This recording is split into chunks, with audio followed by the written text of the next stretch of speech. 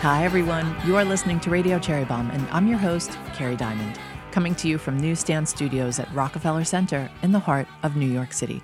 I'm the founder and editor of Cherry Bombe magazine, and each week I talk to the most interesting culinary folks around. Today's guest is Natasha Pickowicz, one of the most modern pastry chefs around and part of the new generation of food folk who seamlessly weave community and activism into everything they do. Natasha's first ever book, More Than Cake, just launched. Congratulations, Natasha. And it is filled with Natasha's unique approach to making desserts. Also, more congrats to Natasha on her big bake sale in Brooklyn in support of reproductive rights. It was nice seeing so many of you there and at our Jubilee conference. We will, of course, be talking about Jubilee in the weeks to come. I'm so appreciative that Whole Foods Market returned as one of our partners. Whole Foods Market has supported all of our New York City Jubilee conferences since our very first one in 2014. One of the things I admire about Whole Foods Market is they are partnering with Amazon to cut food waste in half by 2030. This year, Whole Foods Market brought its sustainability message to life at Jubilee in several ways. As part of its program called Nourishing Our Neighborhoods, Whole Foods Market has a fleet of refrigerated vans that collect extra produce, meat, and prepared foods, and they deliver everything to local food redistribution and food rescue centers. One of these vans was parked outside of Jubilee and collected extra food from the conference. It was one of the many steps we took to combat food waste at this year's Jubilee. Inside, Whole Foods Market showcased two brands that use upcycled produce: Chia Smash, a line of naturally sweetened jams founded by Anna Peck, and Matriarch Foods, a line of pasta sauces and vegetable broth, founded by Anna Hammond. Rethink Foods, which works with Whole Foods Market and has donated 10 million meals to date, sustainably and equitably, was also at Jubilee. You can learn more about Whole Foods Market's sustainability program at wholefoodsmarket.com/mission-in-action/environmental stewardship. I know that's a long URL, so the link is in our show notes. Also, look for Chia Smash and Matriarch Foods at your local Whole Foods Market. Now, here's today's guest. Natasha Pickowicz, welcome back to Radio Cherry Bombe. Carrie Diamond, I'm so happy to be here again. I'm sure the audience will be thrilled to hear this. I did zero preparation for this interview, but I feel like I already know so much about you. I've looked at your book now several times, and you did a wonderful interview on She's My Cherry Pie. Oh my gosh, it was so fun. Jessie is incredible. She's such a good interviewer. And I think also because she comes from a professional baking background like me, the ways that she's thinking about like the home baker and writing recipes, I really identify with because we're both like infusing our past lives into the way we work now. So it's just great to meet a kindred spirit like that. And it was really fun. Oh, that makes me so happy. This is my official plug for She's My Cherry Pie, our brand new baking podcast hosted by Jessie Sheehan. We just wrapped season 1 and are about to start season 2 really soon. Jessie really lives and breathes it. And so many of our Radio Cherry Bombe interviews, sometimes I'll get to the end of the interview and I will have completely forgotten to ask anyone a question about food. We contain multitudes. You really do. And that's what Radio Cherry Bombe is all about. But on the baking podcast, you really go deep and nerdy. I was going to say, we talked about chiffon cake for 25 minutes. And I think she also brought up this idea of testing recipes and logging in those mistakes. And I was like, we could talk about literally just this topic the whole time, because for me, it's so comforting to be able to discuss this sort of, like when you get the book, you're seeing all of the labor and effort that went into something, the layers of testing, the refining the text, the passes of the manuscript, and you're getting this thing that hopefully is perfect and works. It feels really cathartic to actually get into all of the mess ups, all of the screw ups, and be like, oh yeah, this is what literally everybody who's working on a cookbook will go through. Let's talk about this gorgeous cookbook. You've been working on it for a long time. Yeah, I sold the book in summer of 2020, which I think is the first time that we talked about it, because already it felt like, oh, I did it. The thing about writing a book, and I mean, you know, like you're publishing Cherry Bombe, you're publishing these like texts that involve so many collaborators and there's so much that goes into making a single issue.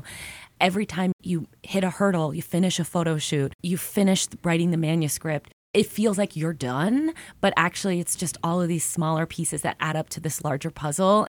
And even now working on like the publicity, the marketing of the book, all the partnerships, all the collabs, that, you know, feels like a full-time job. Even though the book is done and I have it in hand, it feels like my work is still so ongoing around it. It never ends. I have to remind myself to enjoy things in the moment. Oh my I don't know if gosh. it's a New York thing or a media thing, but it's so easy to just be always thinking about what's next on your to-do list so or in your life. True. And I think now I'm at the stage where the book is a very new thing. I've been fantasizing about these engagements, literally like what we're doing right now, for a really long time.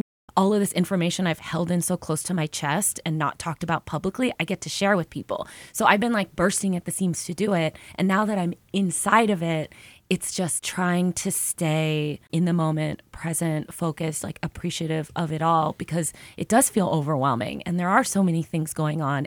I have my hands and fingers in everything. I'm definitely not passively letting people organize events for me. That's just not who I am.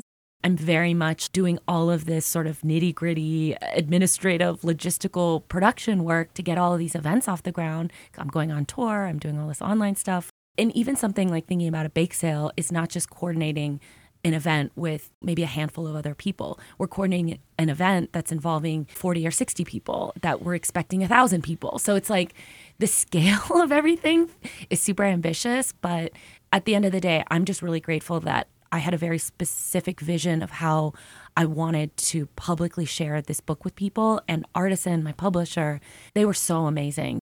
I feel really lucky that I have this team behind me, because it's definitely not something anybody should ever reasonably attempt by themselves. Well, I'm super impressed by the rollout plan you have. You are definitely not letting this book land with a whimper. That is for sure. There are a lot of folks who are deflated because sometimes their publishing companies don't do that much to support them, and they'll reach out to us and ask, what can we do? I think it's great to look at what you're doing and just see everything that Natasha's doing to help promote this book. I was just talking to Chris Crawford, who owns the vinegar company Tart Vinegar, and I was sort of like, I don't know how to get the word out about this. She's like, you need to ask people for help. And I think that's something that I'm constantly learning, that I hear from other peers and friends too, of this idea of asking for support, asking to amplify something. It doesn't necessarily come easy to me. Even when I'm asking people to participate in bake sales, I'm always like, sorry, no, you're busy. Like, I'm always apologizing off the bat to do something and being like, oh, there's no way people are going to want to do this with me. So it's always kind of like I'm pleasantly surprised where people are like, yes, how do I show up? What do you need? I mean, you're a great example of that for sure. And I would never take your help and resources for granted, but it is definitely a practice. There is a great community of people out there who appreciate the world of baking, how it interacts with social justice, how we can create these moments. I just have to remind myself, put myself out there. If someone says no, they say no, and that's okay. I am really counting on these people to help me spread the word about the stuff that we're doing. You're like, that said. Yeah, that said. Share, I really need everybody's retweet. help. Yeah. No, I do the same. I always put at the end, because we're constantly asking people to do things, and I'll always put at the end, it's totally fine to say no, or don't worry if you can't do this, because I wouldn't want anyone to ever feel like if you say no once, you're on this list where we'll never work with you again. That's not true. Totally. Because there's so many factors that could go into like the timing not being right, the circumstances, whatever.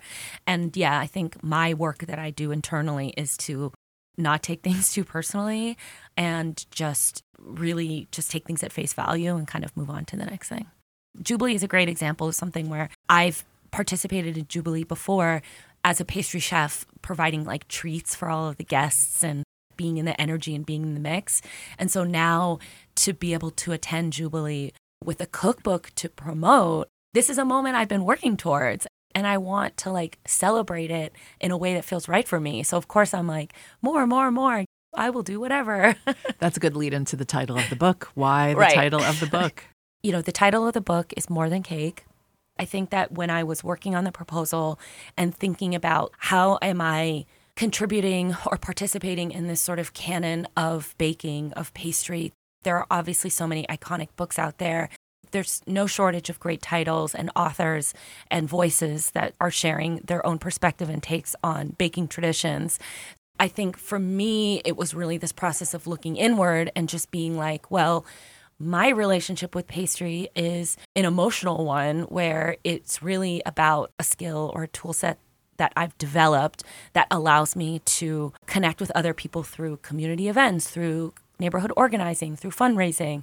And so I wanted to write about baking through that lens of, it is about the cookie and the cake and the scone and the biscuit. More than that, symbolically, we're talking about once you have that thing in hand, what happens to it next? What occasion can we create around it? When you're making the thing, how do you personally feel empowered? How are you personally deriving enjoyment and growth from this process? Hopefully I'm not too long-winded in the text in talking about these kind of themes and feelings and strategies, but that was something I really wanted to convey.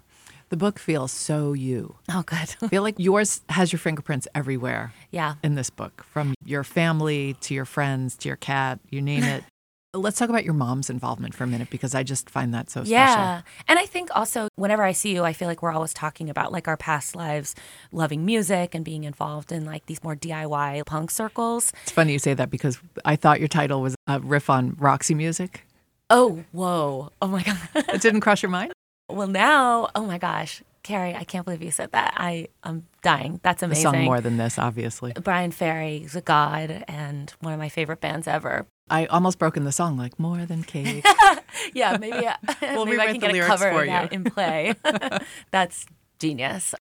But I think in past lives, which we've talked about on this show, are through community organizing, but through underground music and through these kind of like DIY and like punk traditions of sort of using what you have to make something. And sort of the charm and the personality in the event is because it is really tapping into your personal resources and network, and it's not this shiny, perfect thing.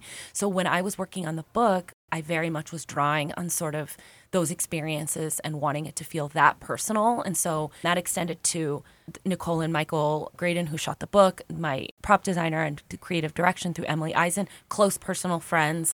I wanted that feeling of warmth and friendship to like actually come through the photos. And by extension, of course, getting my mom involved. I wrote the proposal summer of 2020. I think at the moment, everybody was sort of holding the people they love extra tight, just feeling that urgency around wanting to cherish your family, your friends, the relationships that are important to you, and being like, wow, can't take anything for granted, because so many horrible things were happening around the pandemic. With my mom, I think being able to explain and show to her, as somebody who is immigrated to the States in the 80s, who's coming culturally from that like Chinese background of what are the right jobs to have, the jobs you want your children to have. And it was always a struggle to be like, I'm cooking, I'm working in restaurants. And she would point out things that I knew were true. I'm staying up too late. I'm working crazy hours. Kitchens can be a toxic place to work in. She would be pointing these things out to me, and I would be like, la, la, la, like head in the sand, because I loved pastry so much. I was so obsessed with what I was doing. And I was just like, I'm not going to law school. I'm not going to medical school. This is my passion. This is what I want to do. And the process of convincing her to do that was, I want to write a book about the things I've learned, and will you participate in that thing? And so I think that was my way of being like, come into this world that I've created. Please understand that me being involved in pastry can encompass other disciplines like writing, publishing, art, that kind of thing. Obviously, her contributions are vital to the feel and the tone of this book. It was a dream to work with her on this stuff, and it was so effortless in a way, because she's making these black and white illustrations that sort of accent the text. There are paintings that open every single chapter that are breathtaking and like insanely detailed. And those are sort of riffing off of the posters she was making for me when I was doing a pop-up at Superiority Burger summer of 2020. We created a vocabulary together to sort of enhance the book and accent it. And I'm just so happy with how it came out, that her name is in there, that we're going to be promoting this book together in a way. Was your mom a working artist through your childhood? Absolutely. Yeah. I've been a working artist my whole life. She also teaches visual art at UC San Diego. So she's straddling this world of academia and also a working artist, and how those things come together. One of the things I'm most excited about with this book tour is I'm obviously going home to San Diego to do a slew of events. Our first one is on Mother's Day, so it feels very apropos. But we're doing an event together at the, per my parents' wishes, but also I'm very excited for this, at the faculty club at UC San Diego, which is a place I grew up going to in the 90s for Easter brunch and different kind of faculty community events. We're going to have a book talk there with Holly Haynes, who's an incredible pastry chef and just a terrific human. The other aspect of this event is the faculty club has installed 25 pieces of original artwork from the book, professionally framed. They're already hung. They're at UCSD. You can see the pieces in person. The reproductions in the book are exquisite. Artisan did an amazing job. But to see the pieces in person, the level of detail is incredible. I feel like this is exactly what I was hoping for, that I would be doing book events, but that they wouldn't be book events in the traditional sense. There's an art show, there's a bake sale. It's not just about me. It's like all of the incredible collaborators that made this book what it is. That's why I love food so much today. It's so embedded in the middle of culture right now and extending in every direction. So true. Art, fashion, music, you name it. And exactly. It's always just been so exciting watching you bring so many of these things alive. Yeah. And I think also like not working or answering to someone in a restaurant setting allows me the freedom to sort of, like you were saying, do this kind of interdisciplinary stuff, to work with a great fashion brand, to do stuff with an incredible visual artist, to think about music collabs. It's so much fun. And I think you're so right. Like food is really at the intersection of so many other things going on in our world today. So for me, it's just a chance to relate to all of those things. Let's take a quick break and we'll be right back. Did you know that Cherry Bombe has a print magazine? We do, and it's all about women and food, just like our podcast. We just added annual subscriptions, so you can get 4 issues of our print magazine sent directly to your home. If you've never seen Cherry Bombe, it's one of the most beautiful magazines around. It's printed on lush paper with gorgeous full-color photographs and contains great profiles, features, and recipes from your favorite culinary creatives. We proudly print our magazine in Rhode Island with an independent family-owned printing company that works with some of the most amazing galleries and book companies around. We have a special subscription offer right now, so visit cherrybombe.com for more. If you own a shop and would like to carry Cherry Bombe, we also have wholesale options on our site. Our latest issue, by the way, is our 10th anniversary issue, so I would love for you to check it out. Now, back to our guest. Where did your cake style even start? Because you have such a unique style today, and it really doesn't look like anyone else's, even when you go through the book and your Instagram account. It's very uniquely Natasha. It's funny. Well, I also think that cakes in general, and also just pastry, I mean, it's like Jesse's incredible podcast. This rise of kind of pastry chefs and bakers as being more public figures. I think those things have really took off in the last 3 years specifically. And I think that does relate to the pandemic, people staying at home, really needing something to celebrate that feels extra, really relating to the visual pull of cakes that are decorated in ways that feel subversive or transgressive or outside of the sort of canon of what cakes should look like, what a wedding cake should look or feel like. And I think people are subverting these ideas and making things that feel truly idiosyncratic and whimsical. Those things thrive, of course, on visual platforms like Instagram and on the internet. And so these things as a tradition are really taking off in ways that I am watching and seeing and hopefully also participating in. For me, layer cakes, big celebration cakes, that kind of thing was something I stayed away from for a really long time because they felt intimidating to me. And it felt like I wasn't even eating that much cake. Like I was like, buttercream, not my thing. I think, I was working in restaurants and started to have to make cakes for events, for VIPs, for birthdays, that kind of thing. And I sort of just forced myself to figure out how to do it and develop an approach and a style that I knew how to do with my limited amount of training. And that philosophy and that approach is one that is detailed in the book.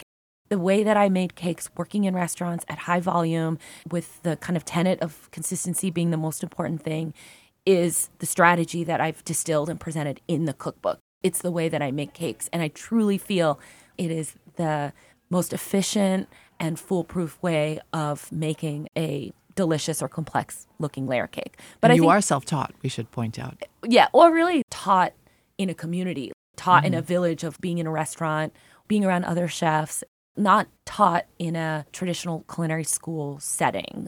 I think it'll make people happy to know that you started out, pretty much ripping off Ina Garten cupcake recipes, working in the back of a punk rock deli up in Montreal. Yeah, the peanut butter chocolate cupcakes. We all have to start somewhere.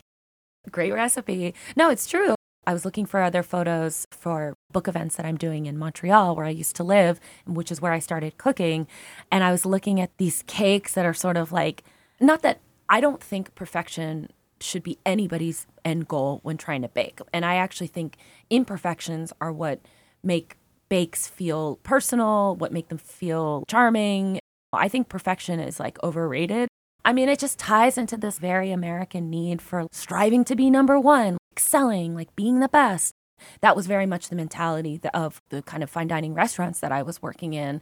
I had to sort of unlearn those expectations and the pressure that I was putting on myself while writing this book to be like, no, perfection is truly not actually the goal here, or my version of what that could be.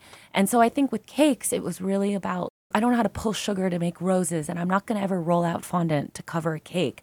But what I do love are natural elements, like what am I growing in my garden? What plants are edible and delicious and surprising and unexpected on a cake? That's like going on long walks, like visiting the farmer's market. What am I growing in my backyard? And wanting those things to inform how my cakes could feel aesthetically.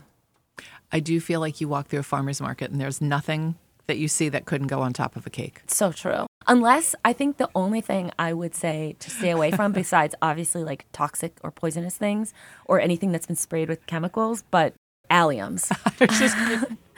I was going to say alliums. That's like the one thing that I can't really see on a cake. Yeah, but even that, anything that'll transfer an onion or garlic flavor to a cake is the one. But even then, I have recipes for savory cakes, and I am like, that's where you go crazy with the savory decorations. So who is this cookbook for?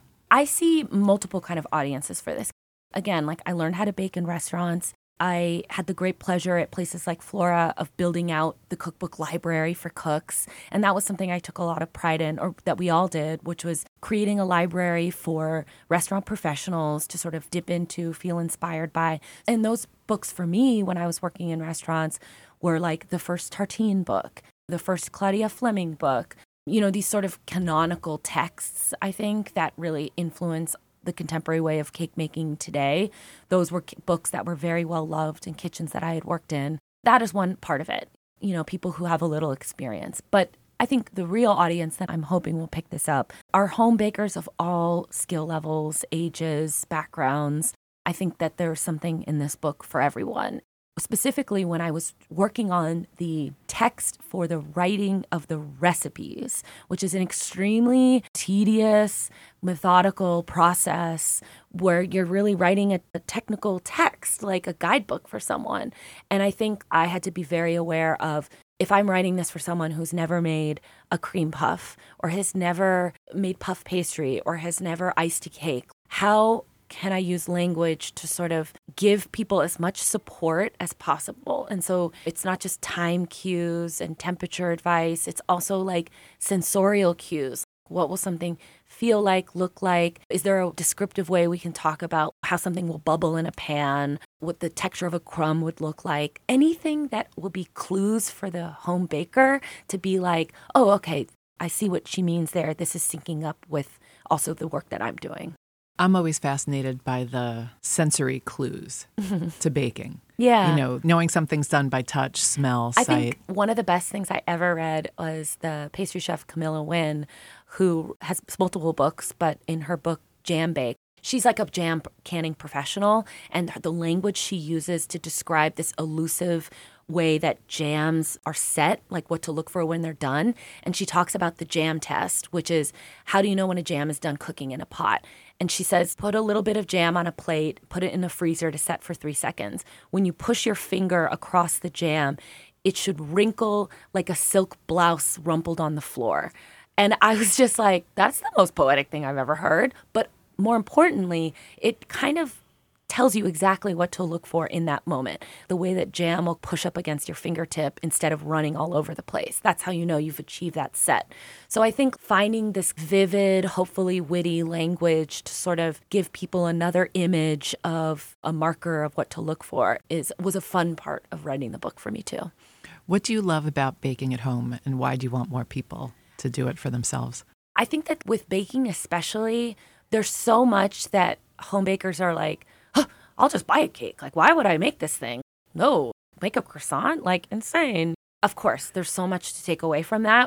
This is something I talk about in the book, or I call it like the pride chip, which is this sense of accomplishment that a person will feel after making something themselves. When you're making anything from scratch, anything that's DIY, whether it's like a mixtape or knitting a sweater or baking a cake or gardening, these activities where we engage our senses, our hands, we're on our feet, we're making something with grainy sugar and like powdery flour. I think there is a very extraordinary, like inexplicable feeling that comes from that I still experience, where it's like wonderment, you're like, I did this. And I think that everyone should be able to tap into that feeling in some way. And maybe it's not baking, maybe that's something else for somebody, which is great. But for me, it's that. I think if I can encourage people to, it's a version of empowerment. If I can encourage people to sort of tap into that side of themselves in the kitchen, then that is a very powerful thing. I know you've been very busy preparing to birth this book, but have you been paying attention to AI and everything that's going on with AI right now? Oh my gosh, Carrie, I actually had a really bad day 3 days ago, and it was literally because I woke up and before I had coffee or did anything, I read the most upsetting piece I've read yet on AI tech. It made me feel so like gloomy and the world is ending that I actually had to get out of the house and bake. So that actually helped me pull me out of my funk because I was like, I need to get out of my head right now.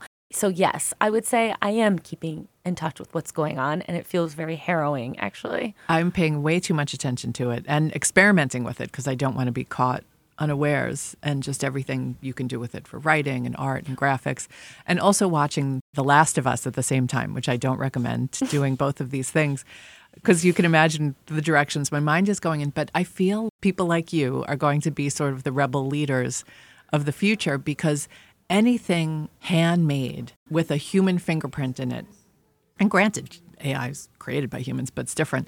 Anything tactile, like baking, is going to be just so important. Yeah, I think we're kind of coming from analog cultures and appreciations too. And, there are so many digital technologies that are so important. But I think at the end of the day, the idea of making something with your hands on your own is something that like I personally connect with very deeply.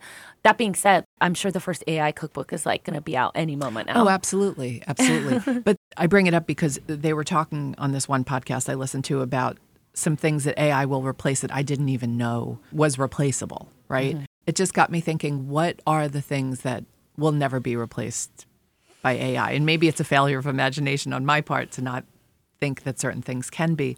But I do think that the act of cooking and baking. And I think even if you had a 3D printed scone next to a scone that was made by somebody, I think it's sort of as humans, we like crave that context and that's like symbolic meaning behind that. And I think if I had a bake sale and the items were just produced not by those people and the tables weren't literally being manned by the baker who made them. And that was always something that was like very important to me with how I personally like to do bake sales, which is it's not about eating like a perfect scone. It's anybody can walk into the room and it's Sophia Rowe is standing behind the table. Claire Saffitz is standing behind the table. Claudia Fleming is standing behind the table. Fanny Gerson is standing behind the table. It's a chance to interact and engage with the actual person behind the baked good, behind the business.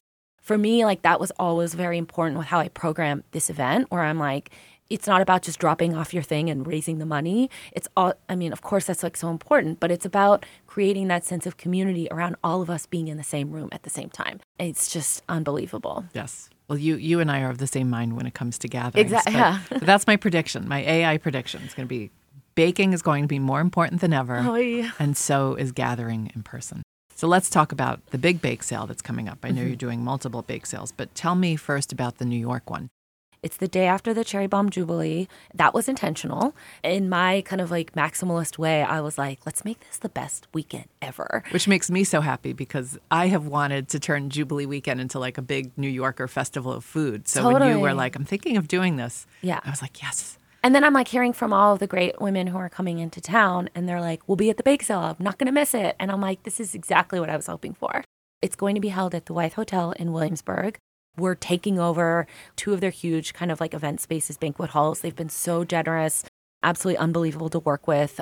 I think most importantly, we're partnering up with the Bridget Alliance again. And last year in 2022, I produced 2 bake sales at the Cherry Lane Theater in tandem with Alison Leiby's Hour About Abortion show that she was one-woman show she was doing at the theater. And then again at the Susan Alexandra store on Orchard on the Lower East Side. And both of those were for the Bridget Alliance. The lineup is just looking incredible. And I think this year I really wanted to reach out to people that I haven't done bake sales with before, and then I really was excited to see what they would do. There are a lot of places that have opened in the last year that I wanted to reach out to. Claude in the city, Lee Bride Bakery in the East Village, these kind of like newer places where I'm like, get in here. Let's see Bad Habit, this new ice cream shop on Avenue A in the East Village. So yeah, it's just absolutely star-studded. I'm so excited. I have some people coming in from out of town. Brianna Holt from Tandem Bakery in Portland, Maine is driving in. Oh, I love Brianna. I didn't know she'll be there. That's great. So they have a cheddar kimchi scone at Tandem up in Portland, Maine that was maybe one of the best things I ate last year. Yeah, one of my favorite people. So she's coming in. She's doing the bake sale. That's super exciting for me. It's sort of a day I look forward to all year. It's sort of something I've been thinking about for ages. And my mom painted the artwork for the posters. It just feels really familiar to me at this point where I'm like, I know how to do this. The really cool thing that we're doing is we're programming 2 bake sales together to sort of bookend my tour. So we're partnering up with independent booksellers in each location. So our NYC partner is Kitchen Arts and Letters, the absolutely iconic bookstore in Upper East Side, Yorkville area, uptown. In LA, I'm producing my first bake sale not in New York City. And we're teaming up with Now Serving, the incredible bookstore in Chinatown. And we're having a bake sale in Chinatown. The lineup is so close to being confirmed.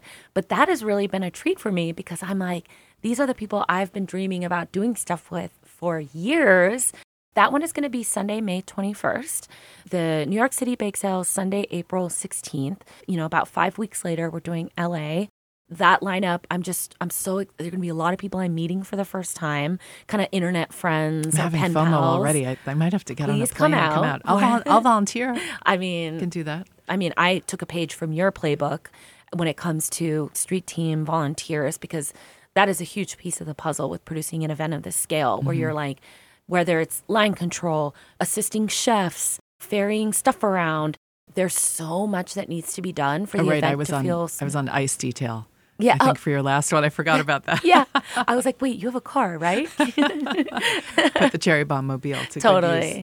I am going to try to figure out a way to be in LA for that. I have one question for you, and this is a giant question, but as I was thinking about what we were going to talk about today, it dawned on me, you have been through so much over the past few years, as has everyone who's a human being right now, but the fine dining world you were part of pretty much collapsed at the start of the pandemic. Your AAPI community, which I know you treasure so much, was under attack. Your dad his heritage is Ukrainian. And then you have fought for women's reproductive freedom for years and years and years, and that's under attack. And it just dawned on me, it's like, oh my gosh, all these things Natasha treasures have just been attacked from every angle over the past 3 years in a very big way. I guess the question is, how are you taking care of yourself? Yeah. I think caring about a lot of things is exhausting. There's something about what's going on with me right now personally in my work life and everything that feels exhausting and overwhelming and makes me feel a little bit anxious. And I think that for me, like the reason why I do the bake sales is to sort of remedy these larger existential and difficult feelings I have about women's reproductive rights, the state of the world, like war, AI, like all of these things. I think the only way I can sort of attend to or feed that existential kind of like angst or that anxiety, climate change, all these things, is by really narrowing the way that I think about community and being an active participant in my neighborhood. That does feel like self-care to me.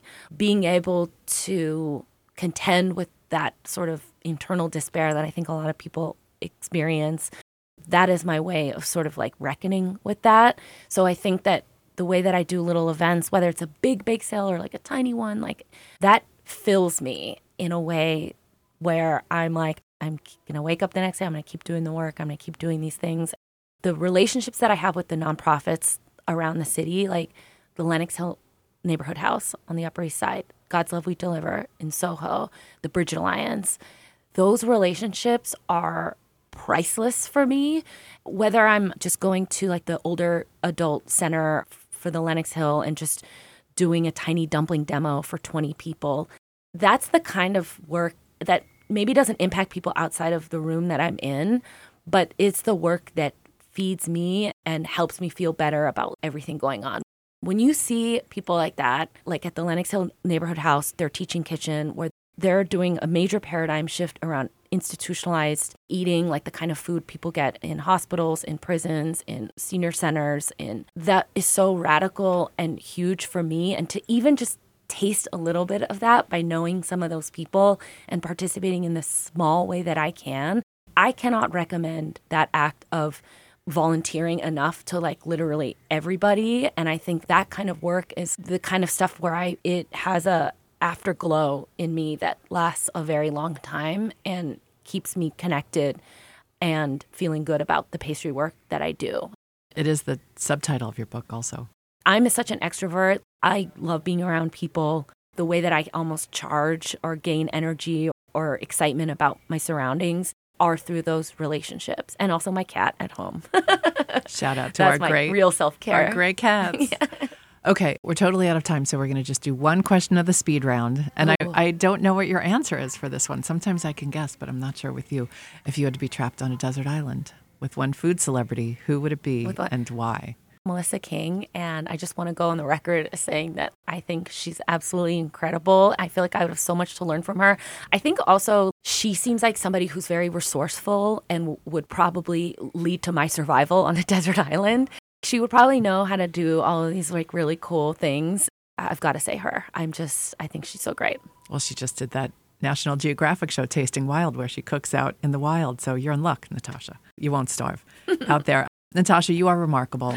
Thank you for everything you have done and all the community building and the money you've raised for all these different charities. I say this with all sincerity, but you absolutely are the bomb. Thank you so much, Carrie. That's it for today's show. If you enjoyed this conversation and want more cake talk with Natasha, check out her episode of She's My Cherry Pie, our new baking podcast.